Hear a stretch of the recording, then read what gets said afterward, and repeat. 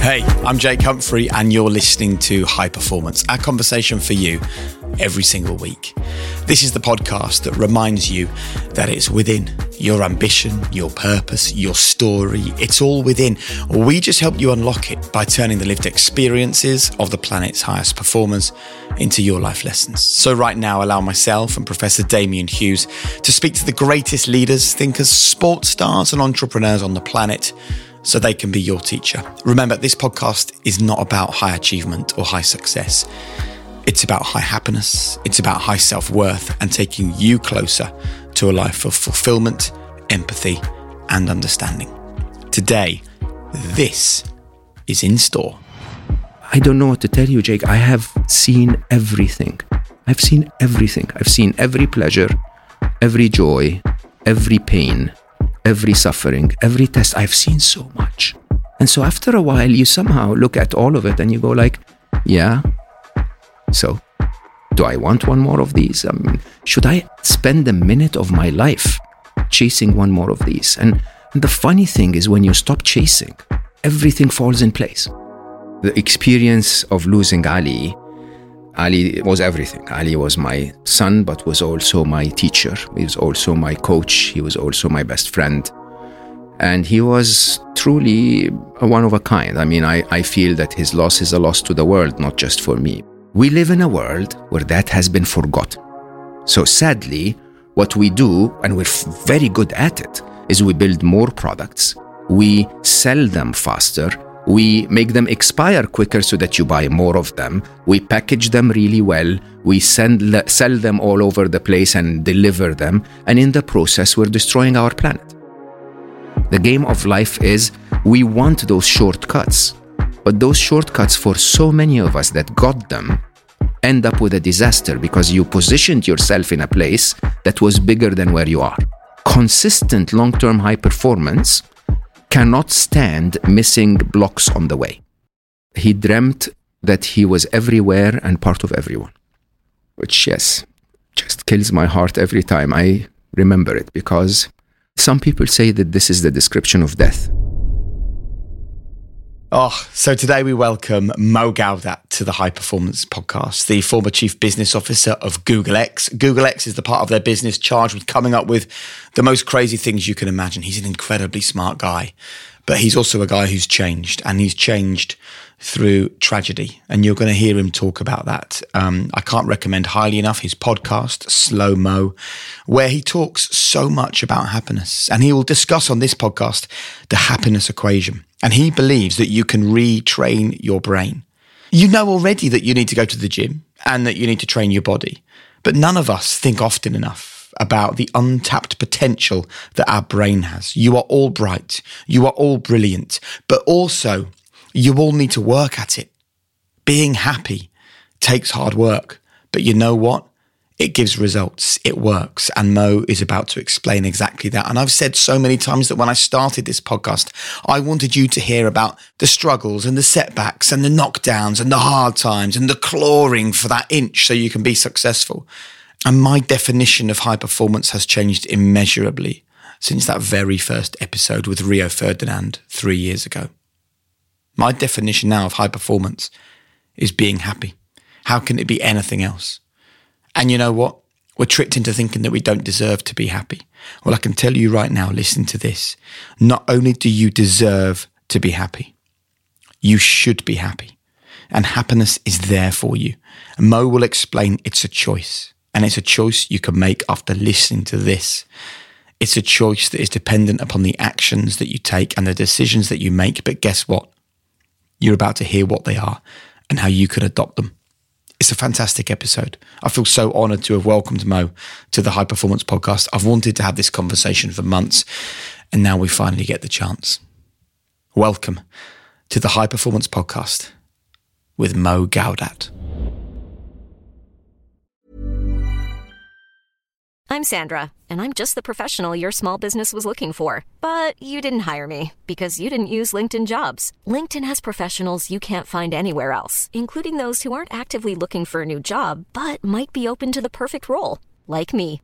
In a given month, over 70% of LinkedIn users don't visit other leading job sites. So if you're not looking on LinkedIn, you'll miss out on great candidates like Sandra. Start hiring professionals like a professional. Post your free job on linkedin.com/people today. Hey, I'm Ryan Reynolds. At Mint Mobile, we like to do the opposite of what Big Wireless does. They charge you a lot, we charge you a little. So naturally, when they announced they'd be raising their prices due to inflation, we decided to deflate our prices due to not hating you. That's right. We're cutting the price of Mint Unlimited from $30 a month to just $15 a month. Give it a try at mintmobile.com/switch. $45 up front for 3 months plus taxes and fees. Promo rate for new customers for limited time. Unlimited more than 40 gigabytes per month. Slows full terms at mintmobile.com. Even on a budget, quality is non-negotiable. That's why Quince is the place to score high-end essentials at 50 to 80% less than similar brands. Get your hands on buttery soft cashmere sweaters from just $60, Italian leather jackets, and so much more. And the best part about Quince, they exclusively partner with factories committed to safe, ethical, and responsible manufacturing. Elevate your style without the elevated price tag with Quince. Go to quince.com/upgrade for free shipping and 365-day returns.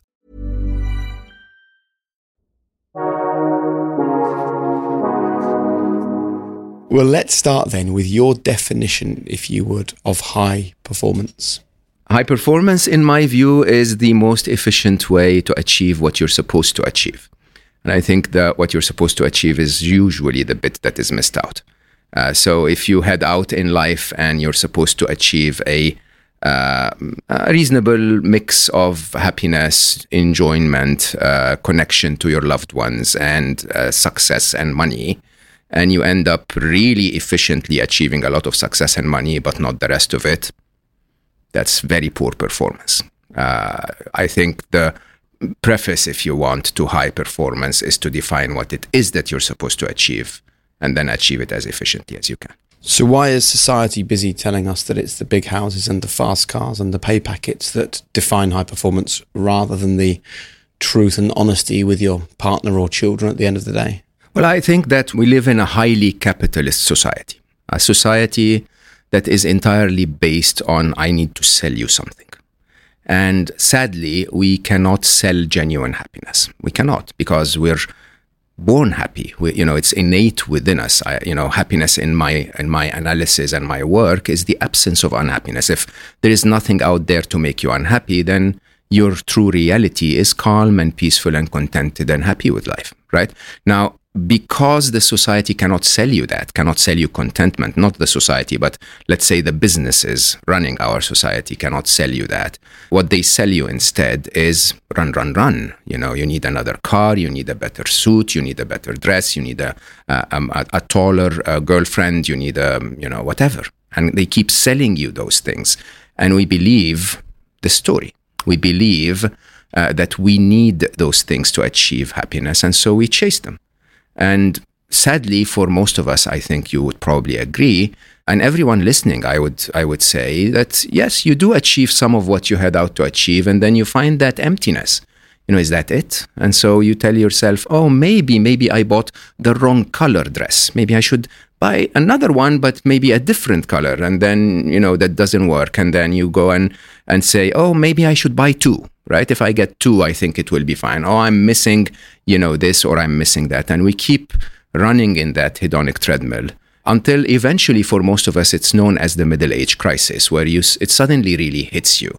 Middle age is not the midpoint of your life. It's the point where you suddenly go like, I've been running so much. I've been running so fast. I was told that those things were going to make a difference to me. And now I've achieved them and I'm so empty. What's wrong? And once you get into that state, that's the state where most of us start to wake up. So no retelling of your story, Mo, is able to avoid the trauma of the death of your son Ali when he was 21. And I'm interested that you're a self-confessed logical person, and when we hear about that story, there was lots of mistakes that happened. Would you tell us a little bit about how that experience shaped the work that you do and the messages that you're sharing today? I'm a very logical person, but I'm also reasonably high on EQ. And, I've attempted in my life over the years to shift from the hyper-masculine approach to life that took us through, that took me very far to being chief business officer of Google X or whatever, to also internalizing my own being, my own feelings and emotions. The experience of losing Ali was everything. Ali was my son, but was also my teacher. He was also my coach. He was also my best friend. And he was truly a one of a kind. I mean, I feel that his loss is a loss to the world, not just for me. But then he left our world because of a preventable surgical mistake that, was fixable.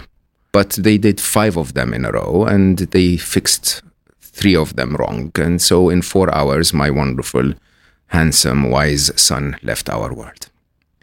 Now, you can take this through logic, and you can take this through emotions.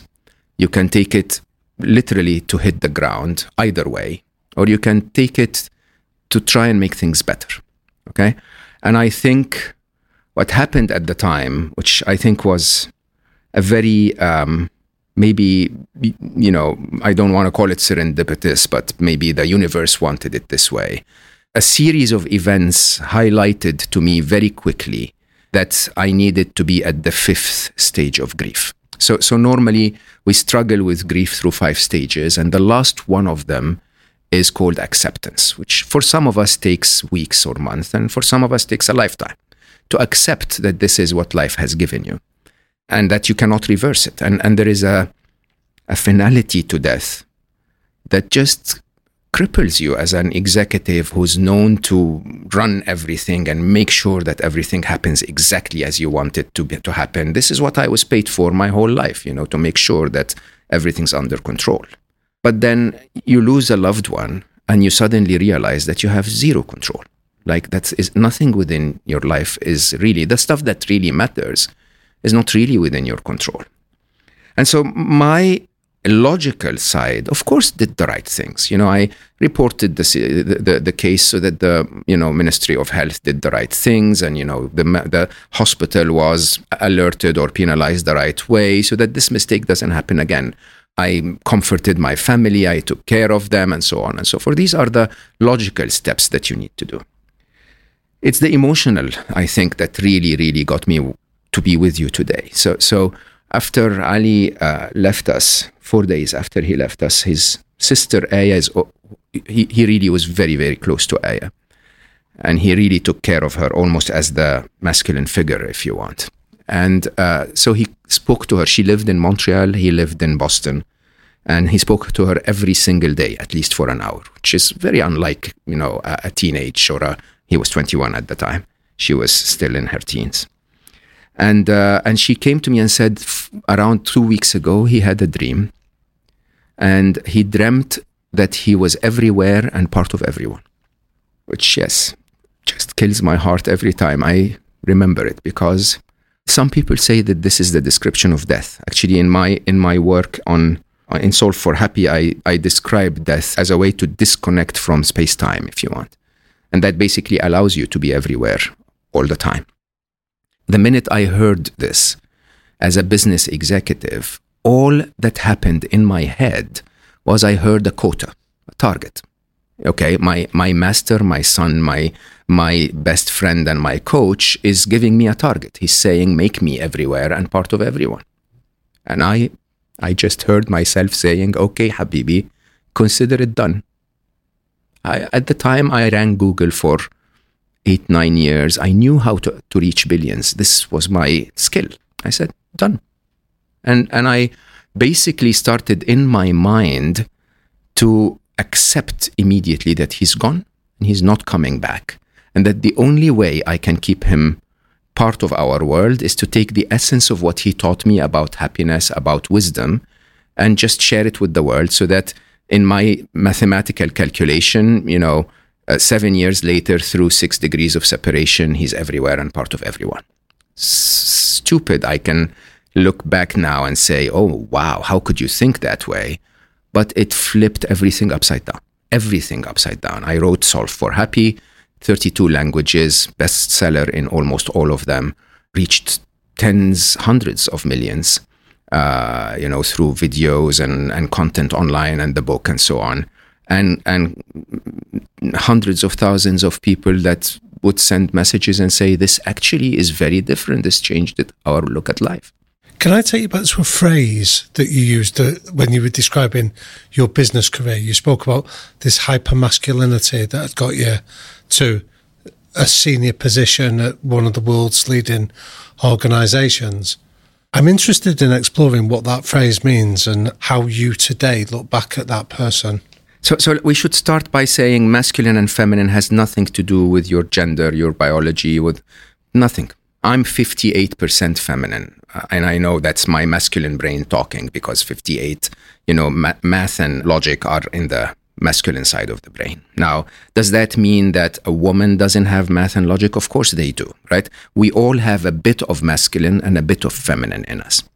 But those feminine and masculine qualities are basically that, they're qualities, right? So you could look at a problem and be intuitive in your approach to analyzing a problem, and that intuition is a feminine quality.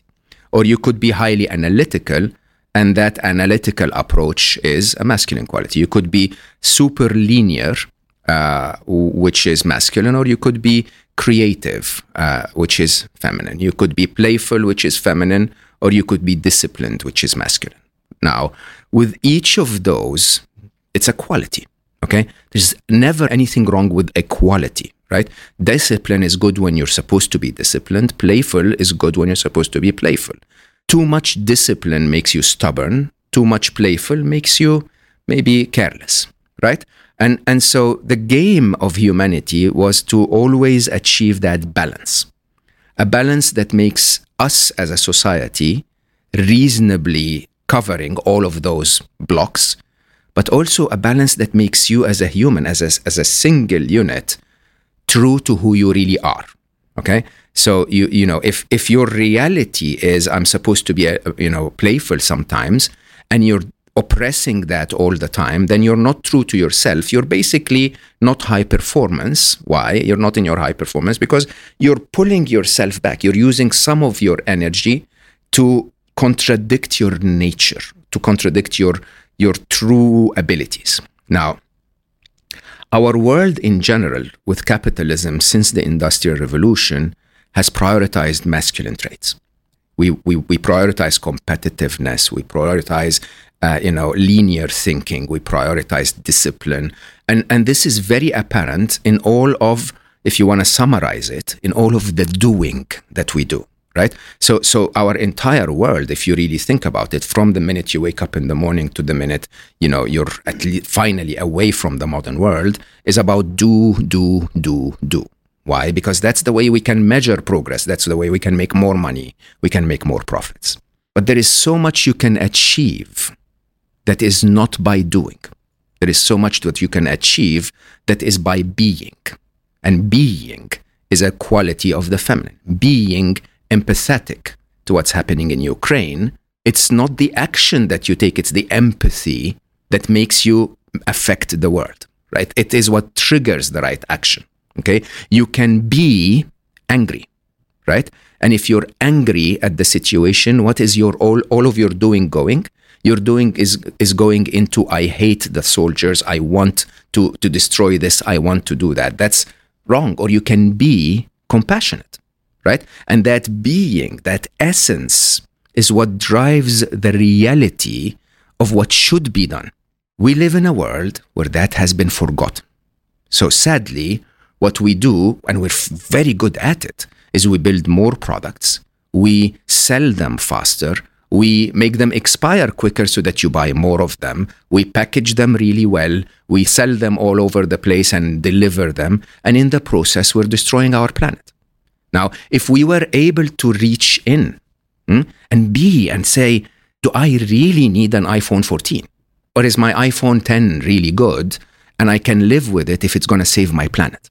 Right? Do I really need another car, or is my relationship to my wife and kids more important? And I can live a better life without that car. And I think this is where things, sadly, that hyper-masculine world is heading to an end. Okay, I'm not a doomsday, prediction, but definitely if we don't change, if we don't stop, we're hurting this world that we've built so drastically that it will require a reset. Can I just mention the beautiful picture of your son at the front of your new book? It's a lovely pencil drawing of him, lovely long hair, smile on his face. It's a gorgeous photograph. When I think of what's happened to you since then, and we started this conversation by talking about this constant chase for thinking that the big house or the new car or the hyper-masculine world is what's going to give us happiness. Are you chasing something that you think will give you happiness? Is the story we're discussing today and the conversation on this podcast and the book, do you feel it's helping you to process and grieve? I'm chasing nothing at all. I know that's the worst thing I can say on a high-performance Not podcast. at all. I'm chasing nothing at all. I'm performing really well at the tasks that come at hand. Yeah. But I'm chasing nothing at all. There is such an interesting side. It's not just because of losing Ali. Of course, losing a loved one puts things in perspective, right? Losing a child is probably it's the hardest experience ever. And also, I think it puts everything in perspective more than anything I could think of.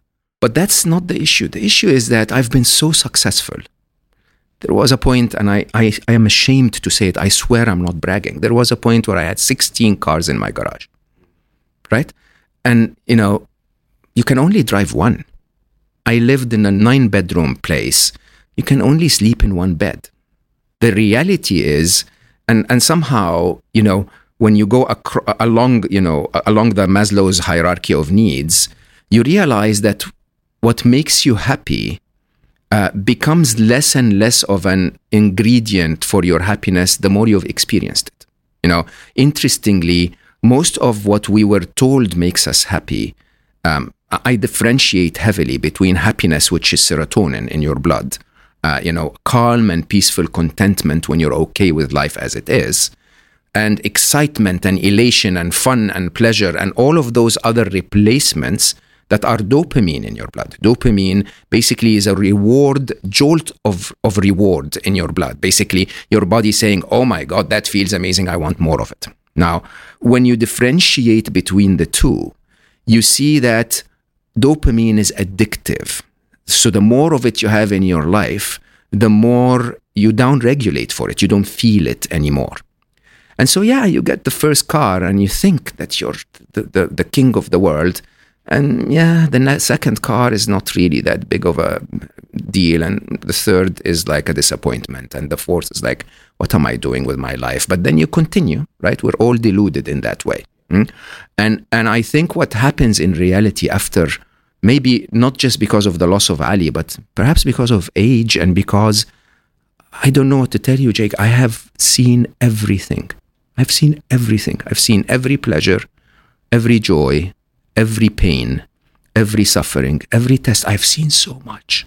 And so after a while, you somehow look at all of it and you go like, so do I want one more of these? I mean, should I spend a minute of my life chasing one more of these? And the funny thing is when you stop chasing, everything falls in place.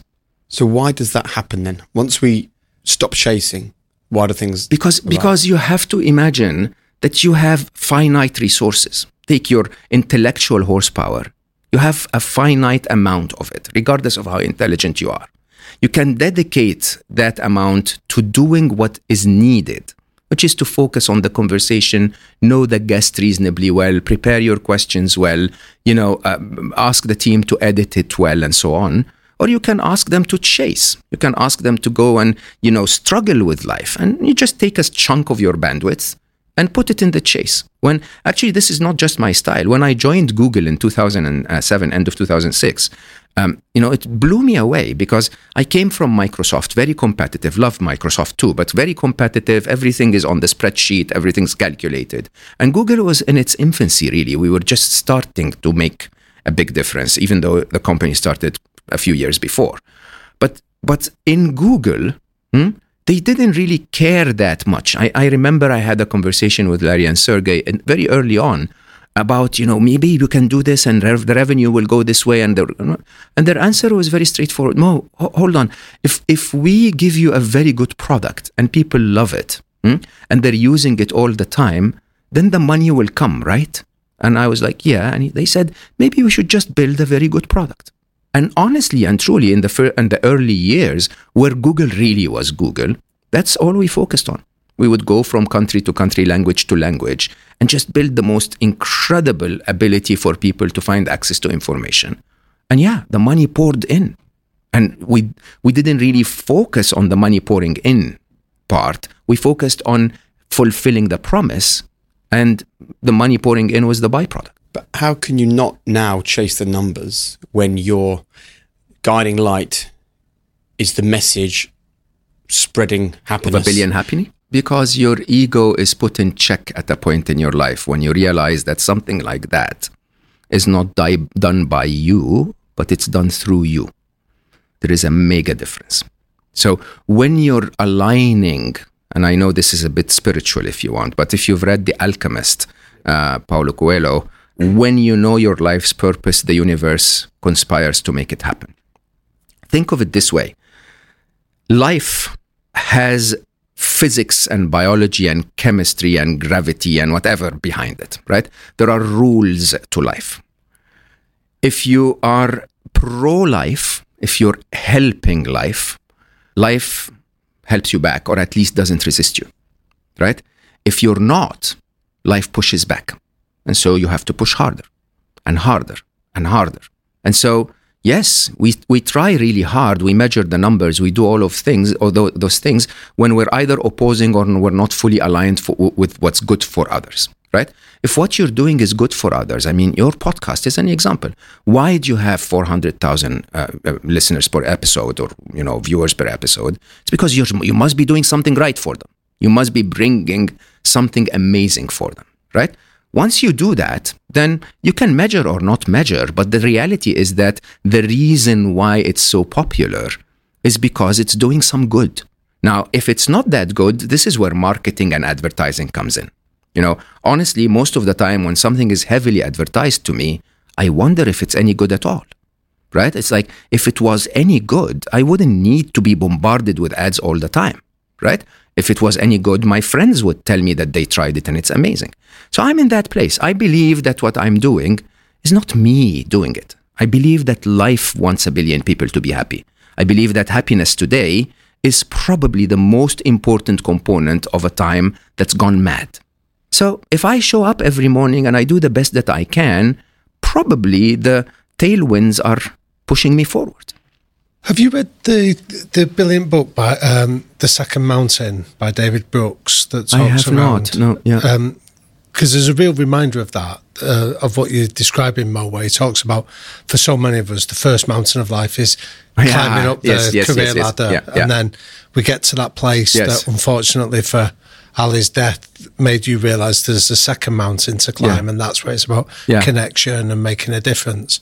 Do you think you could have been successful on that first mountain of life, adopting the lessons that you're now espousing? I have been. I mean, most people don't. Look, I'm Egyptian, born and raised in Egypt, taught in a public school, public university in Egypt. So honestly, I don't attribute any of what I did in life to my highly sophisticated education or my intelligence. I'm not, right? I think what happened in my life, and I say that openly, is that I somehow, 1992 specifically, was positioned firmly to be aligned with the objectives of life. And once I did, life started to push me forward. It was 1992. I was a salesman at IBM in Egypt. And we had one of the most devastating earthquake in my lifetime in Egypt. And it destroyed like 60% of Egyptian schools, or at least made them structurally not, viable to study in. And so aid came from all over the world to rebuild Egyptian schools. The government established an organization called EBO, Egyptians Buildings Organization. And EBO went out and submitted a tender for companies to provide GIS systems, geographic information systems, and CAD systems and, basic automation on all levels. And so I went. I was a very good salesman. I managed to win a deal.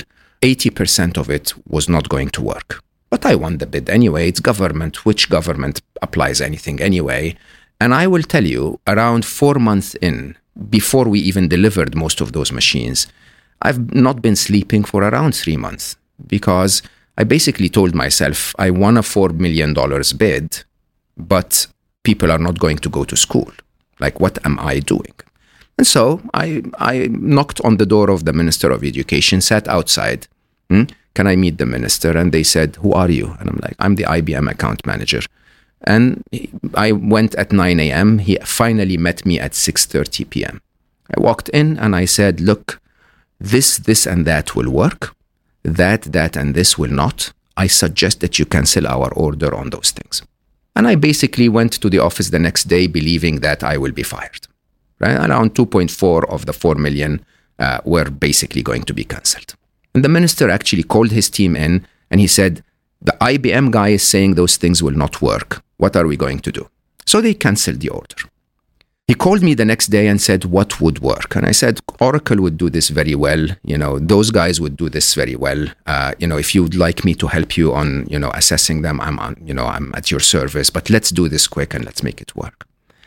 Yeah. And then my boss was very supportive, said, you did the right thing. It might have been a very complex deal afterwards if we didn't deliver. So it's okay, but you should have told me. I was like, I was fearing if I told you, you would say no. Anyway, 3 weeks later, the Minister of Education calls me and gives me a direct order for $16 million. Direct. Okay. Which in government is unbelievable. Okay. Simply, he sat me down and he said, we need those systems. Which of those can you provide? And I said, Your Excellency, I need a bit of time to analyze it. He said, okay, come back tomorrow. Studied them, told him this and that works, that and that, you take from those guys. And he said, okay, if you tell me that, I will believe you. And suddenly in my mind, I realized that there is another path through life. Okay? There is a path of being clever and fighting through life. And there is a path of being honest and working with life. And I chose for the rest of my life to go down that path. For the entire career that I had in business, I never sold a thing. Okay? I made my quota every quarter by sitting there listening to customers and saying, okay, what do you actually need? What do you actually need? What do you actually need? And then eventually I say, if I gave you this and this and that, and it worked this way, would you pay this for it? And they would say yes. Every single time. Because I'm not trying to sell. I'm actually trying to help. And you are now trying to help by spreading a message about happiness. Before we talk about happiness and how we can all find it and why we don't have enough of it and why it is this kind of ethereal thing that we're all trying to grasp hold of, I want to ask you why happiness? Because what was it that Ali told his sister again before he passed away? He said, I felt everywhere and part of everyone. I was everywhere and I was part of everyone. There's lots of different things that could have been everywhere and part of everyone. But happiness is the thing that is now being spread everywhere and part of everyone. When you think back to Ali as a young boy and even as a teenager, why happiness? Why was that? You see, we had a very wrong message delivered to us by our parents and our teachers. Our parents and our teachers told us, work really hard for a very long time, make a lot of money, buy a lot of things, and then you'll find happiness. And half of the promise worked, right? You work really hard for a long time, you buy a lot of things and make a lot of money. But that doesn't necessarily mean you become happy. Right? You know of so many people that are swimming in money, that are famous and rich, and that are committing suicide, right? The truth is, we were told that we're supposed to be successful as a prerequisite to happiness. The reality is that if you're happy doing what you're doing, you're likely going to be very successful at it.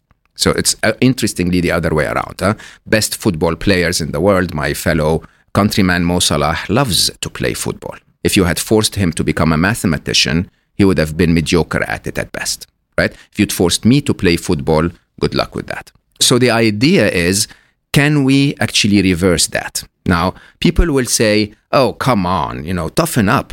What happiness? Like hard work is what gets us somewhere.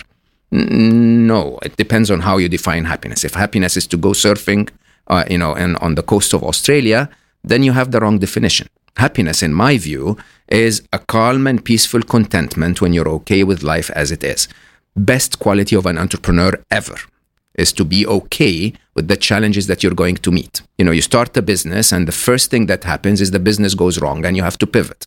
Okay? And unless you're okay with the reality that, yes, force majeure will happen, yes, things will go unlike what you expect them. Otherwise, why would you be the one that created the amazing breakthrough? When you're okay that way, when you're peaceful and calm and contented, you succeed more. Now, what does that mean? It interestingly means that happiness is a lot like health. If you get a tiny bit of a sore throat, you stop. You go like, okay, no, hold on. I need vitamin C. I need to drink warm liquids. I need some, and so on. Because you know instinctively that without your health, you're not in the optimum form of you to succeed in life, to survive and succeed in life. Tons of studies will tell you that without your happiness, you're likely not going to go very far. Why? Because you're going to be wasting lots of your brain cycles, thinking about what's stressing you or making you unhappy. You're going to be grumpy and all of your colleagues and customers will hate you and not want to work with you. You're going to not have a wonderful mate in your life because you're upsetting everyone and no one wants to live with you. And so you're going to be even grumpier. You're going to, and so on. You're going to report more sick leaves. You'll always be disgruntled with the job that you have, so you don't want to give anything to it, and so on and so forth. People who are happy are between 12 and 37% more productive at anything that they do. So when you really think about it this way, happiness, your default state when you were born as a child, is also your optimum mode of survival and performance. And if you see it that way, then suddenly your happiness doesn't become a privilege. It's your duty. It's your duty to find that calm and peaceful contentment as you navigate life, right? So that when challenges come your way, you simply look at them calmly, wisely, and do the right thing. If you're unhappy and constantly complaining and constantly, disgruntled with life, you're wasting too much effort. So take us into that pause then, that moment of choice. Yeah. And give us, and for our listeners especially, what are some of the hacks into that moment that allow us to then access biggest hack I was ever told was when I hosted one of my dear friends, Jill Bolte Taylor. If you know her, the neuroscience scientist, you absolutely have to get her over here. She's brilliant. And she basically studied our behavior when we are negative.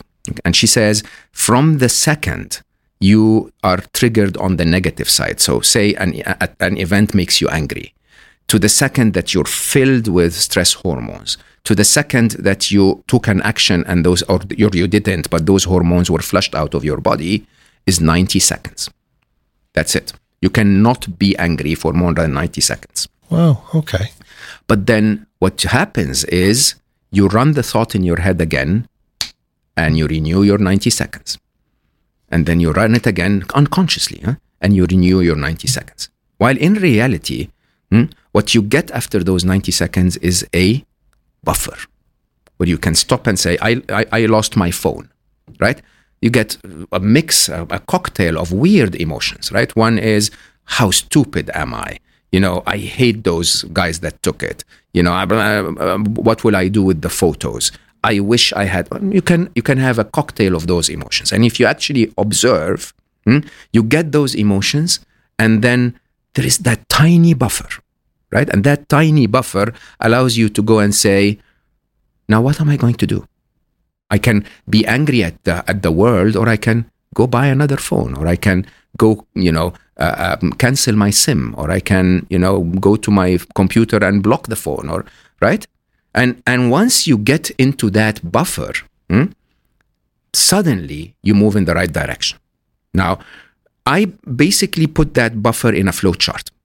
And it's a very, very simple way for me, because I always say, if I were to teach the world happiness, I'm not qualified. I try my best, but I'm not like the big, teachers. I need to be the Olympic champion of the sport. I need to be someone that lives what I preach, right? And so I basically measure how quickly I bounce back to happiness from unhappiness. We all feel unhappy every now and then because events miss our expectations. It's a survival mechanism, right? But how quickly can you take an event that missed your expectations and then bounce back to, I can deal with this? For me, on average, it's 7 seconds. Other than a few times a year where it might be an hour or a day, but regularly the little things that upset us all the time, they last 7 seconds. Okay? And 7 seconds because I go through a flow chart. And the flow chart is very straightforward. Is it true? Can I do something about it? Can I accept it and do something despite its presence? And it's really not that intelligent when you think back about it. Huh? So go for it. Is it true? Is it true? 90% of the things that make us unhappy are not even true. Like your boyfriend or girlfriend says something hurtful on Friday, your brain is telling you he or she doesn't love you anymore. That's not true. That's your brain's magical work on making a scenario that can win the Oscar, right? The truth is he or she said something hurtful. You want to get to the point of they don't love me anymore, there is a lot more analysis that needs to be done around that, okay? And most of the time, if you actually just ask the question, is it true? Most of the time, you find that it isn't. So you go to the second. If it is not true, drop it. If it is true, you go to the second, and the second is very straightforward. Can I do something about it? Can I do something about it? Is the answer to high performance all the time. It's the right way to handle a problem. So can I do something about it is simply do it. If there is something you can do about it, do it. Don't sit in the corner and cry like a baby. It's not going to fix anything. You're not 6-year-old anymore, right? So if there is something you can do about it, do it. The Jedi master level of happiness, however, is if there isn't something you can do about it. Losing Ali, you can't do anything about it. He's gone. There's nothing you can do to bring him back. And that is what this is basically what I call committed acceptance. Committed acceptance is to say, not the best scenario life. I would have preferred if you'd had taken us in another scenario, but I have to acknowledge that this has happened. And so if it has happened, can I accept it? Accept it as a reality, the new baseline of my life, and do something despite its presence to make my life better or the life of others better. Can I, do I want to sit in a corner and hit my head against the wall because Ali left? Yes, I do. But what difference will that make to life? What makes a difference to life is I sit down in a corner, write what he taught me about happiness, share it with the world. So he's remembered and the world is a little happier. So that, when I wrote that flowchart, it's part of my next book, That Little Voice in Your Head, I basically realized that our brains are constantly hurting us, okay? They're constantly, incessantly thinking about the wrong things. And that what you want is to think the right thoughts. And the right thoughts are useful thoughts or joyful thoughts, okay? The way to find your useful thoughts is to go through the flowchart. Analyze it if it's true. Can I do something about it? Or can I accept it and make the world better despite its presence? Really interesting. One of the challenges, though, when we talk about high performance is that we're constantly saying to people, set big goals, set big ambitions, want great things, let's go, Yeah. And then when the world doesn't give us that, then we go, I don't want to say to people, don't expect great things. Not at all. That's not what I'm saying at all. What I'm saying is there is a difference between expectations and ambitions. Yeah. Okay. So when Solve for Happy came out, the again blurry me, I had a mission that was called 10 million happy. I told you the mathematics were if I reach 10 million, 6 degrees of separation, 70 years later, it will be everywhere and everyone, part of everyone. Right? That was my math. Could be right, could be wrong, but that was what I thought of. Then I came here to Channel 4 in the UK, part of the book tour. I did an interview on Channel 4, which 2 days in was viewed 7 million times. 4 days in was viewed 37 million times, which was the highest ever clip in the history of Channel 4 news. By day 12 or 11 or something like that, it was viewed 87 million times, to the point that the CEO of Channel 4 at the time called me in and said, we've been broadcasting violence all our life. Why are people so interested in happiness? Right? Great question. And so the target was blown out of the water, right? So 10 million happy. And we don't just measure views, by the way. We measure people who take action. Was imminently going to happen. Okay? And so we are a tiny team, five people. And they started to say, you're a sandbagger, you never really set the right targets. We should make a bigger target. And we went to 1 billion happy. Now, 1 billion, if you ask me, is very unrealistic. I mean, how many humans in history have ever reached 1 billion people, right? And, I don't even want to reach 1 billion people. It would be wrong because then the mission would be me. And I'm going to die or going to make a mistake or going to be seen kissing someone in public or whatever, and somehow I could destroy the mission. So the idea is, can I actually have a proper mission that is 1 million people championing 1 billion happy, and we hopefully get completely forgotten, the small team that started it. And that actually is our mission. Back to your question. I still wake up every morning with the ambition of 1 billion happy. I do, right? But I don't kill myself on the days where I reach 5 people or 1,000 people, or by the way, if you build a beautiful reel and it reaches 10,000 people in the bigger scheme of 1 billion, you're supposed to be disappointed. Not at all. If I made you guys happy today, perfect. If 4 of our listeners stayed with us this long and became happy, even better, right? What is within my expectations is that if I do the best I can, I will reach the furthest I can. And so I wake up every morning, do the best that I can. And if I've achieved the best that I can, then perfect. If I don't, I reflect and say, what did I do wrong, and do it better next time. But directionally, I'm dreaming of one day after I've left this world where 1 billion people found happiness as a result. Okay? That's wonderful, but that's not what drives my daily target setting.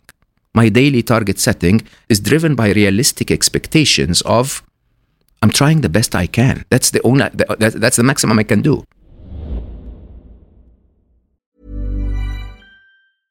Hey, I'm Ryan Reynolds. At Mint Mobile, we like to do the opposite of what Big Wireless does. They charge you a lot, we charge you a little. So naturally, when they announced they'd be raising their prices due to inflation, we decided to deflate our prices due to not hating you. That's right. We're cutting the price of Mint Unlimited from $30 a month to just $15 a month.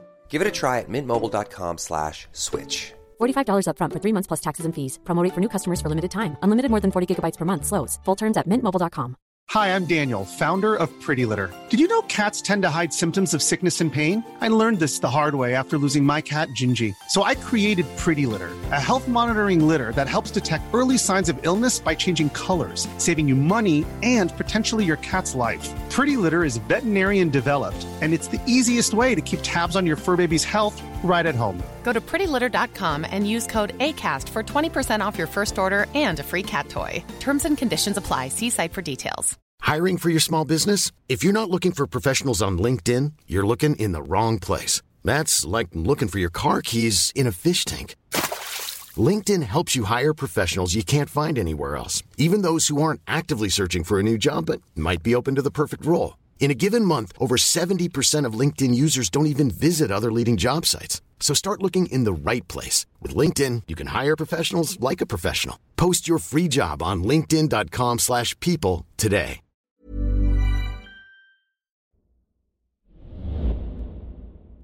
What was the single most important thing relating to happiness that Ali taught you? Ali taught me so many things. I think the biggest one that completely flipped me upside down was, I remember I'm a very, very high-performing executive most of my years. And then I went to Google, became head of emerging markets, vice president of emerging markets. So I started half of Google's operations globally. And then I went to Google X, which is this moonshot factory that's building innovations. I was chief business officer with the objective of really solving big problems that affect 1 billion people or more. So I'm in that TED Talk mentality. Most of my life, I'm like, okay, we're going to do something amazing and that's going to change the world and it's going to be worthy of 18 minutes on stage. And then, we'll set the next thing. And he comes and sits next to me and says, Papa, I have to tell you something. He was 16, I think, at the time. Papa, I have to tell you something, but it's going to upset you. It's like, I learned, I swear to you, this boy was so wise. When he said, I want to tell you something, I listened. Okay? So I said, no, Habibi, tell me, what do you have in mind? He said, but you're going to be upset. No, just please tell me. And he said, Papa, you're never going to fix the world. I was like, why, Ali? Why don't you have that spark? Why are you not dreaming of the TED Talk, sort of, in my head? And he said, Papa, the world will always have people that are suffering. Okay? The truth is, you're never going to fix it. You're never going to fix it. You may impact it a little bit. If you learn to first fix your little world. Damn you, Ali. That was totally the opposite of what I did in my life. He basically said, look, if you fix your little world, life will trust you enough to make your little world a little bigger. If you fix that, it will be a little bigger and a little bigger. So if you really want to change the world, you fix yourself. And if you fix yourself, we will trust you. Diplomatically saying, we don't yet. Okay? and then you'll change us, me, my sister, and my mother. And then if you do that well, then maybe your department at work, and then maybe your company, and then maybe your country, and right? As long as you keep doing it right. And he directed me to a documentary on Netflix, Gyro something, the sushi maker. Basically, when you're a sushi chef, first they start you off fanning the rice. For years and years, you fan the rice, okay? Until you really fan the rice really well, then they'll have you wash the dishes or something else. And then they'll have you wrap at the first one. And then years and years later, when you consistently did the right thing, you become the master chef, right? And that's the game. The game of life is we want those shortcuts. But those shortcuts, for so many of us that got them, end up with a disaster because you positioned yourself in a place that was bigger than where you are. Consistent long-term high performance cannot stand missing blocks on the way. So how do we not miss the blocks? And how do we start by doing the small things that are not particularly sexy or exciting, but... Look under your feet, not at the target. That's the way not to miss a block. So the idea is, I know on my next startup that if I did the right things, the startup will shine, right? But if I start my next business focusing on the startup shining, I don't get all of the blocks ticked on the way, right? What I need to do is I need to say, this is where we're heading, and these are the blocks I need to step on. At least that's how I see it now. I will look at those blocks and do them to the best of my abilities until they're as perfect as they can be, and I will stop every day and reflect. If those next 3 blocks are still my next 3 blocks. By the way, most of us don't realize this. Most of us don't realize that life is a quest. It's not a journey. Okay? The difference between a journey and a quest is a journey is a trip that you've done before. Okay? You know the path. I'm going to go here, and then I'm going to turn left, and then I'm going to, right? Most of our life is a quest. We've not done that before. You take a couple of steps, and it's almost a quest in deep fog. You take a couple of steps forward, and then you stop and you reflect and you say, is this really still the right direction? Or maybe should I go left a little bit? And then you take one step to the left and stop and assess and say, should I continue? That's how life is, when it comes to our relationships. First, you fall in love with someone, and then you go like, hold on, that's not the right thing. And then you go a little bit to the right and say, no, I want a taller one. And then, oh, no, hold on, taller is like a little too much for me. I need one that is smarter. And you just keep going through that quest until eventually you say, aha, now I know, right? Now I found out how to tread that journey. And then you go fall in love with the right person that fits you, and then go along that journey, ticking those boxes one by one, and then end up in the right place, right? And applies to everything, to your business, to your, to your finances, to your happiness. I'm intrigued about how that same thing applies to your family, because you're describing like the wisdom that Ali was sharing with you at 16 years of age is breathtaking, and I'm interested in what sort of father you were when you think about just looking under your feet rather than at the target. I did some good things and some horrible things. I was very, very, very, very driven. Very driven. Again, in that little voice in your head, that's the opening introduction. The minute Ali came into the world, I became a different person. Okay? And I don't know how to say this diplomatically. I'm not really into kids. I don't like kids. I mean, I love my kids. I don't hate the other ones, but if you keep them at a bit of a distance, I'm more comfortable. Kids and little puppies. I mean, very cute, but not mine, right? So If you're a dog lover, I apologize. But anyway, that's how I feel. But the minute I saw Ali, I promise you something in me shifted. Okay? And my entire being shifted into no longer the one that was focused on me, but a father that meant to put everything I can into making sure that this little pruny creature never needs anything. Okay? And like all of us, once I put myself on that path, I ran a sprint for years and years and years and years and years, never stopping to review the context until actually they were maybe 7, 8 or so. I was just running like a maniac. I'm making so much money that they don't need, okay, but still running because they will never need anything in their life, right? And the challenge for me was I actually realized that what they actually needed was me to be there. Beyond the point where you can provide, what they actually needed was for me to be there. What they actually needed was for me to not to snap. What made you realize that? Habibti Aya, my daughter. Remember, early 30s, I was an executive at Microsoft, reasonably senior. I was a very, very serious trader in the stock market. At the time, the tools were not very sophisticated and I was very mathematical.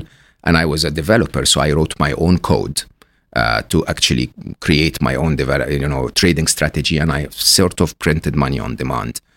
And everything was going, well, but I was totally stressed, totally grumpy. And Saturday morning, I'm looking at something, reading an email or reviewing a stock performance or whatever. Aya walks in and she's jumping up and down. From excitement, we're going to go to this place and we're going to do this and then we're going to do that. And can we go have ice cream afterwards? And I'm like, can we please be serious for a minute? She was 5. What was I talking about? Okay. And I could see with my own eyes, I could see my daughter's heartbreak. Okay. It was so clear. See, she suddenly, from that elation, she looked down and burst crying and ran away. Okay? And I just suddenly realized I don't like me that way. I really don't like that person. Okay? And I made it my commitment that from that moment on, I'm going to change. It took me 12 years to master it, right? 4.5 years to even begin to see results.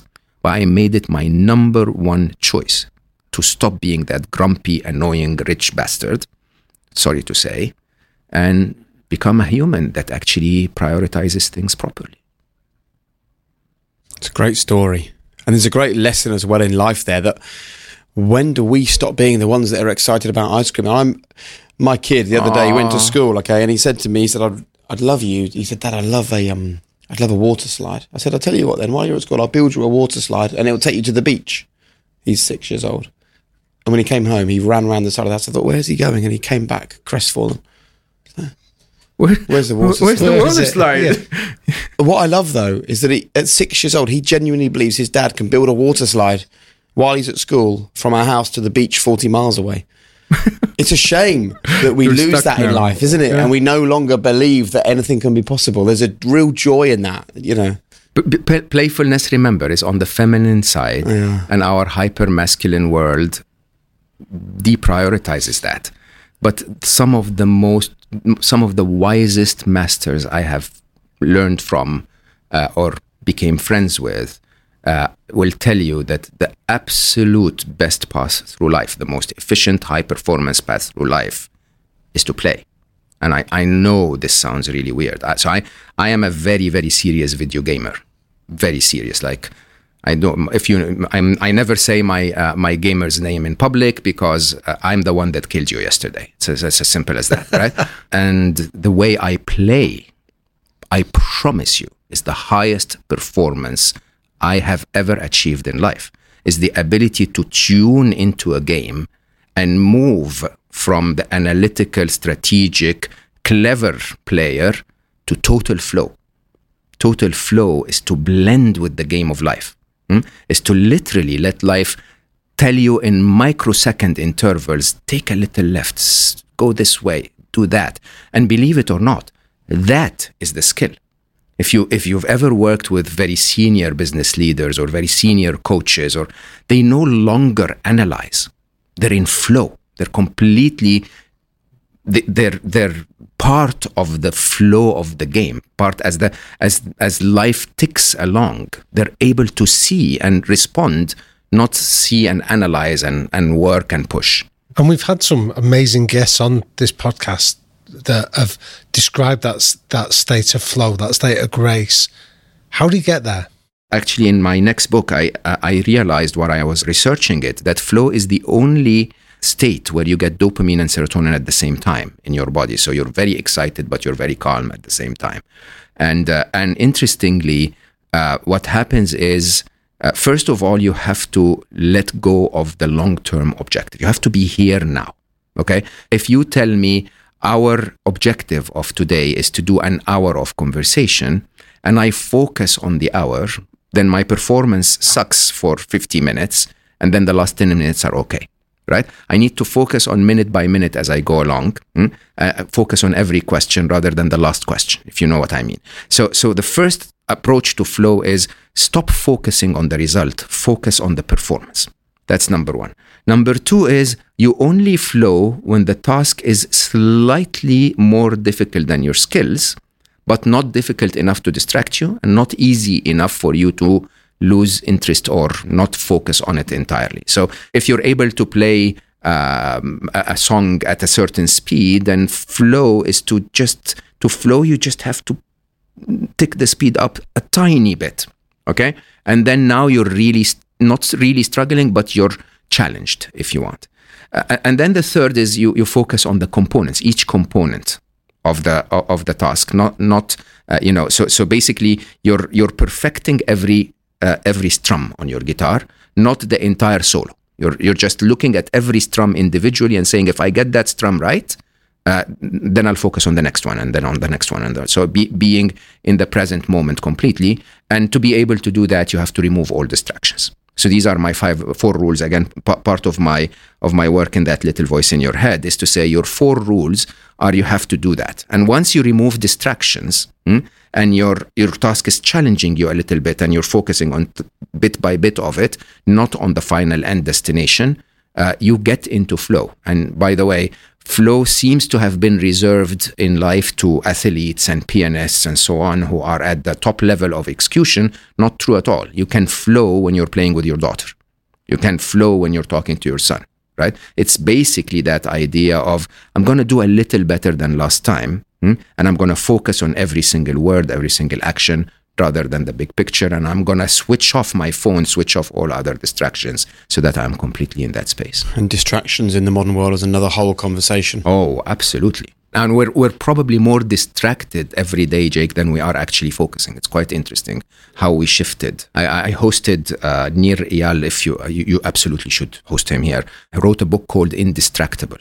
He basically would describe to you how all of the distractions we have in our life are not the result of desires, but they are actually the results of pains and discomforts. That you reach out to your phone constantly because you're uncomfortable. You feel a discomfort that you don't know what's happening, or that you may miss something out. You're constantly looking at Instagram to see if you got a like because you feel the discomfort of, do they like me? All of those things are driven by discomforts, not by actual desires. And because we have so much on our minds now, the discomforts are more prominent than actual comforts in life. Can I just take you back to something you mentioned about learnings and leaders and things that you've picked up from people? What is the single most important piece of learning from a spiritual guide that you have picked up in your life that is something that you will regularly come back to? My favorite piece of learning was to learn how to learn. When I finished uni, one of the most profound decisions I ever made was, I'm going to invest an hour a day in my brain. And so I consistently, most days in my life, would spend an hour either reading a book or watching a documentary or, doing something useful on YouTube or whatever. And you'll be blown away. If Malcolm Gladwell's theory of 10,000 hours is true, I've done 10,000 hours more of learning than my peers who didn't do that when they stopped university. And that really flips everything upside down. When you think about it, over the years, it just keeps adding up. On the spiritual side, I would say maybe the freshest on my mind is I'm working, my following book in November is called Unstressable, and I'm working with a wonderful British young lady, Alice Law, who's a stress management expert. And Alice and I were working on a chapter called Spiritually Stressed today, with the context of helping people understand that spirituality is actually not what religion told you at all. That most of us have abandoned our right to spirituality, and I say right to spirituality, because those who claimed the spirituality brand misbehaved.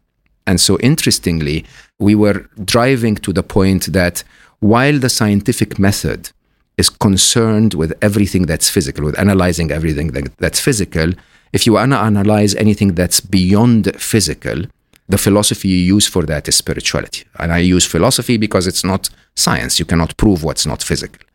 I think the most interesting part of this conversation in the chapter is that spirituality is very personal, which most people didn't understand, because the typical approach to spirituality is we're going to follow a cult or a religion or a guru, or someone is going to tell us to unify around one approach to it, when in reality there could be 7.3 billion approaches to spirituality. It's your own personal spirituality. As long as you choose to say, I think there are things that I cannot measure with the scientific method that do exist, and I need to ponder those. Things like love, for example. We all have felt love, but we've never managed to measure it with a love-o-meter in physics or in science, right? So once you realize that there are things that are not physical that do exist, consciousness, love, or maybe the existence of a oneness between us, or a soul, or something else, you don't have to agree or disagree, but you have to ponder those. And when you ponder them, because there are so many of them, you'd end up in a configuration that's your own. If you ask me what spirituality do I believe in, I believe in what Mo believes in. It doesn't have to align to Christianity or Islam or whatever. It's the result of my own investigation, my own exploration, if you want. I'd love you to teach us the kind of messages that we need to get better at regarding the following. The first one is, how do we get better at being more optimistic? Your worst nightmares have never happened. Just remember that, okay? Remember that you're still here with a beautiful electronic device in your hand, watching a podcast that's recorded on a very fascinating piece of technology. Life is okay. It's a great saying. You've survived 100% of your worst days. Exactly, yeah. Right? Yeah. Finding highlights. Finding highlights. 6 to 7 of every 10 thoughts in the adult brain are negative. Simply because, this is research at Stanford University, simply because your brain is a survival machine. Your brain is supposed to find what's wrong, because what's wrong is more important for your survival.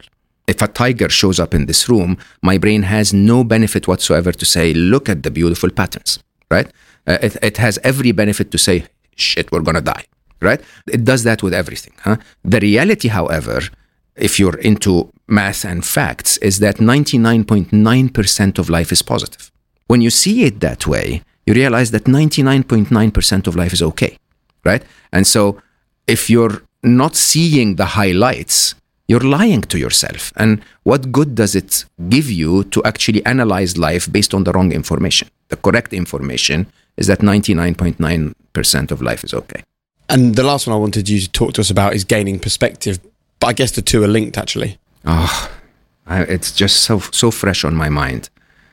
I don't know if I should share this. One of my best friends, a gentleman called Sam. Sam is a real... he has chivalry. He's a good man. Helped me so much when Ali left our world. But we also did a lot of business together. And back in 2018, life was very stressful for me. The book was out and I was rushing around and so on. And anyway, somehow I told Sam, maybe I should get out of the business parts of things, and reconcile our businesses for now. And then we had a meeting and we agreed on a few things, and I felt that he treated me unfairly. Okay?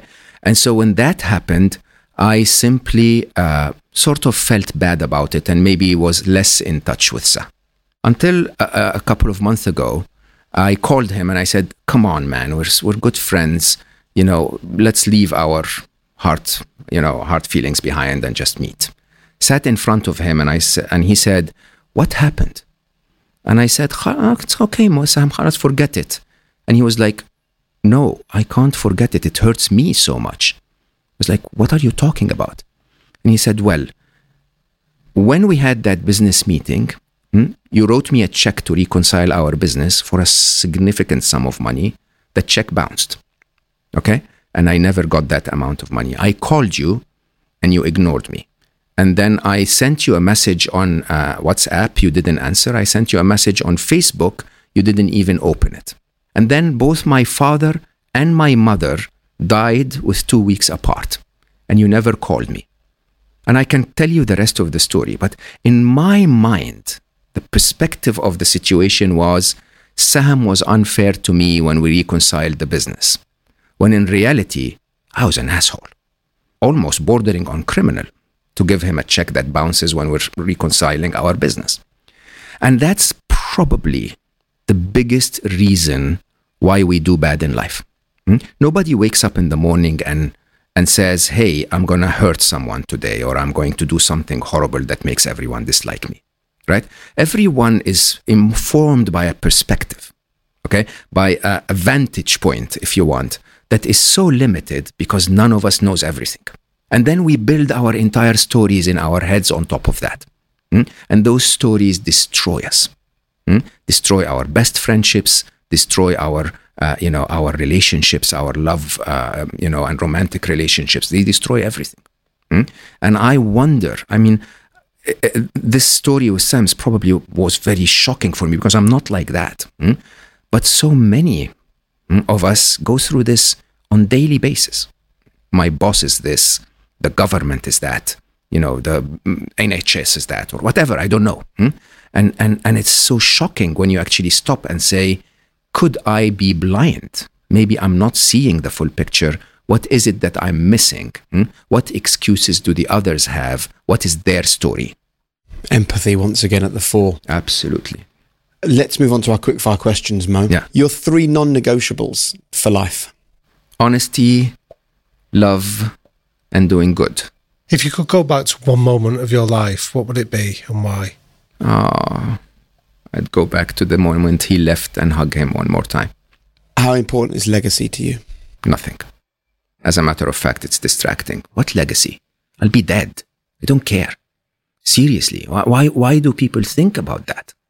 So do you, to take it away from quickfire then, legacy means nothing to you, but is there an element of you that sees the work you're doing now as the legacy of Ali? No. The work I started was the legacy of Ali. So 10 million happy was for Ali. 1 billion happy is for the rest of us. I don't know how to say this, but if you're chasing legacy, you're driven by your ego. And you're driven by your ego even before you die, even after you die. It's like, how stupid is that? I know it sounds really weird, but isn't what matters the legacy of this minute? Isn't this what matters? Like, I'm going to do this minute right, and then the next minute has its own legacy. What advice would you give to a teenage Mo just starting out? I say life is a video game. Absolutely is a video game. And so, when I played with Ali was much better than I was when he was alive. I think I would beat him now, but when he was alive, he was so much better than me. And I was very strategic. I would actually go and try to finish the game. Ali would try to play the game. Very different. He would go to the difficult parts of the game where there are explosions and smoke, and I would ask him, why? Why would you go there? And he says, this is where all the fun is. This is where you learn, you develop, and you become a better gamer. Right? Think about that. If life was a game, it's an infinite game. It's not about winning. It's not about a destination. It's about the gameplay. Okay? It's about enjoying every minute of the game. And have you learned to do that in life, to chase Nobody ever learns to do that fully, but I think the most perfect example I had, and I had the honor of spending an hour and a half with him, is His Holiness the Dalai Lama, where truly he comes across as one of the wisest men on earth, but also the biggest kid you can ever meet. And it's such a wonderful combination because we were really talking about very deep topic and important projects, and we were laughing our heads off and just all over the place. And it was wonderful in every possible way. Brilliant. One book that you would recommend our listeners to this podcast get their hands on and read? Stephen Bartlett's Happy Sexy Millionaire. Damn you, Stephen. So well written, to the point, amazing in every possible way. And finally, your one golden rule for listeners to live a high-performance life. Choose what it is that you want to perform. If you perform adequately at something that matters, it's much better than performing brilliantly at something that doesn't. Wonderful. Thank you so much. Thanks for having me. It's been wonderful. Damien. Jake. What a bright man. Amazing, wasn't it? That was a real eye-opener. I'm a very simple guy. And sometimes I found myself really it was quite hard. You might have noticed a few of my questions. The question wasn't quite ready because I'm still processing the answer he's just given to the previous question. And, you know, I think it's a good reminder that sometimes it is good to go deep, like to go really deep and just to go a bit extra with things rather than just float through on the surface. Like, I want to listen now to that conversation 2, 3, 4 times over because I know that every time I listen to it, I will get something more from it. Yeah. What I was intrigued about was that, you know, he was a guy that's been phenomenally successful in his life, and then he's had almost the unimaginable trauma of losing his son to 5 preventable mistakes that were made. And I think what he's offering us is the quest that he's been on. He made that distinction between a quest and a journey to understand the importance of happiness. And I think what he was sharing with us was invaluable. That flow chart, for example, of asking, is it true? Then can I do anything about it? And then what can I do with this presence in my life? Was an incredible, just a 3-step process that any of us can adopt at any stage.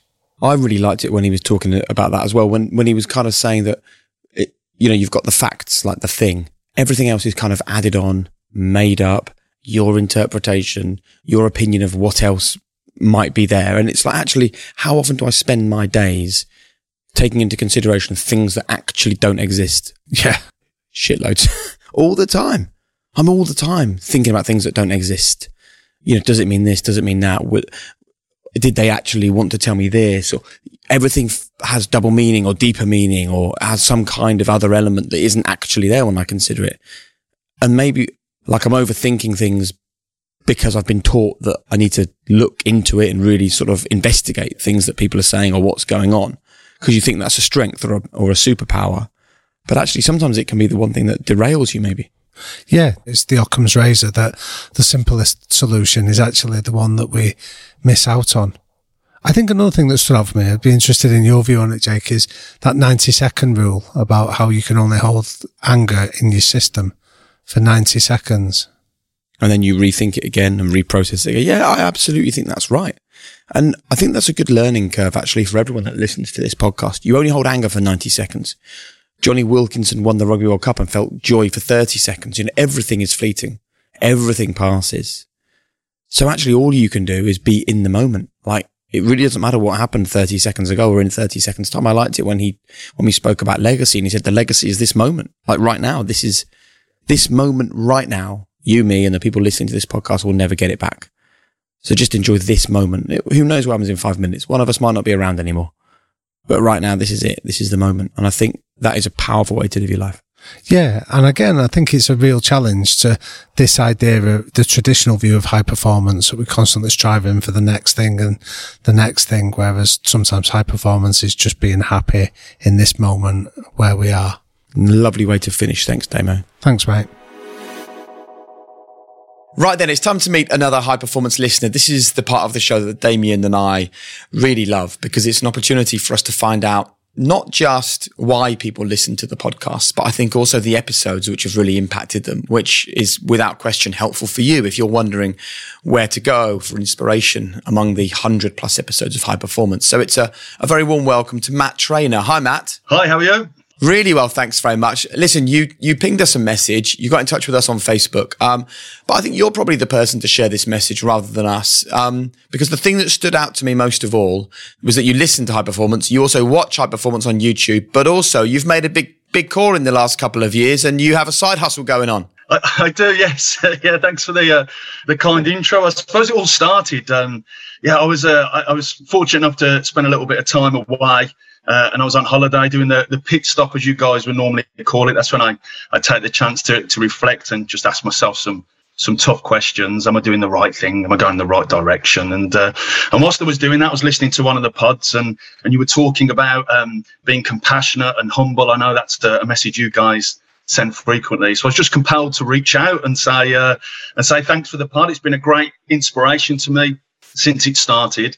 And then also recently, because like you said, I've had a side hustle that's now, I've decided to take that leap of faith and commit to it, which is really exciting, but also quite anxiety producing at the same time. Trying my best to enjoy the journey. So it's at the very start of that. I know on the pod you guys talk about Joseph Campbell and the shape of a hero's journey, and that's close to my heart. So I'm at the beginning of that, and I've closed my eyes and pressed twist, I suppose.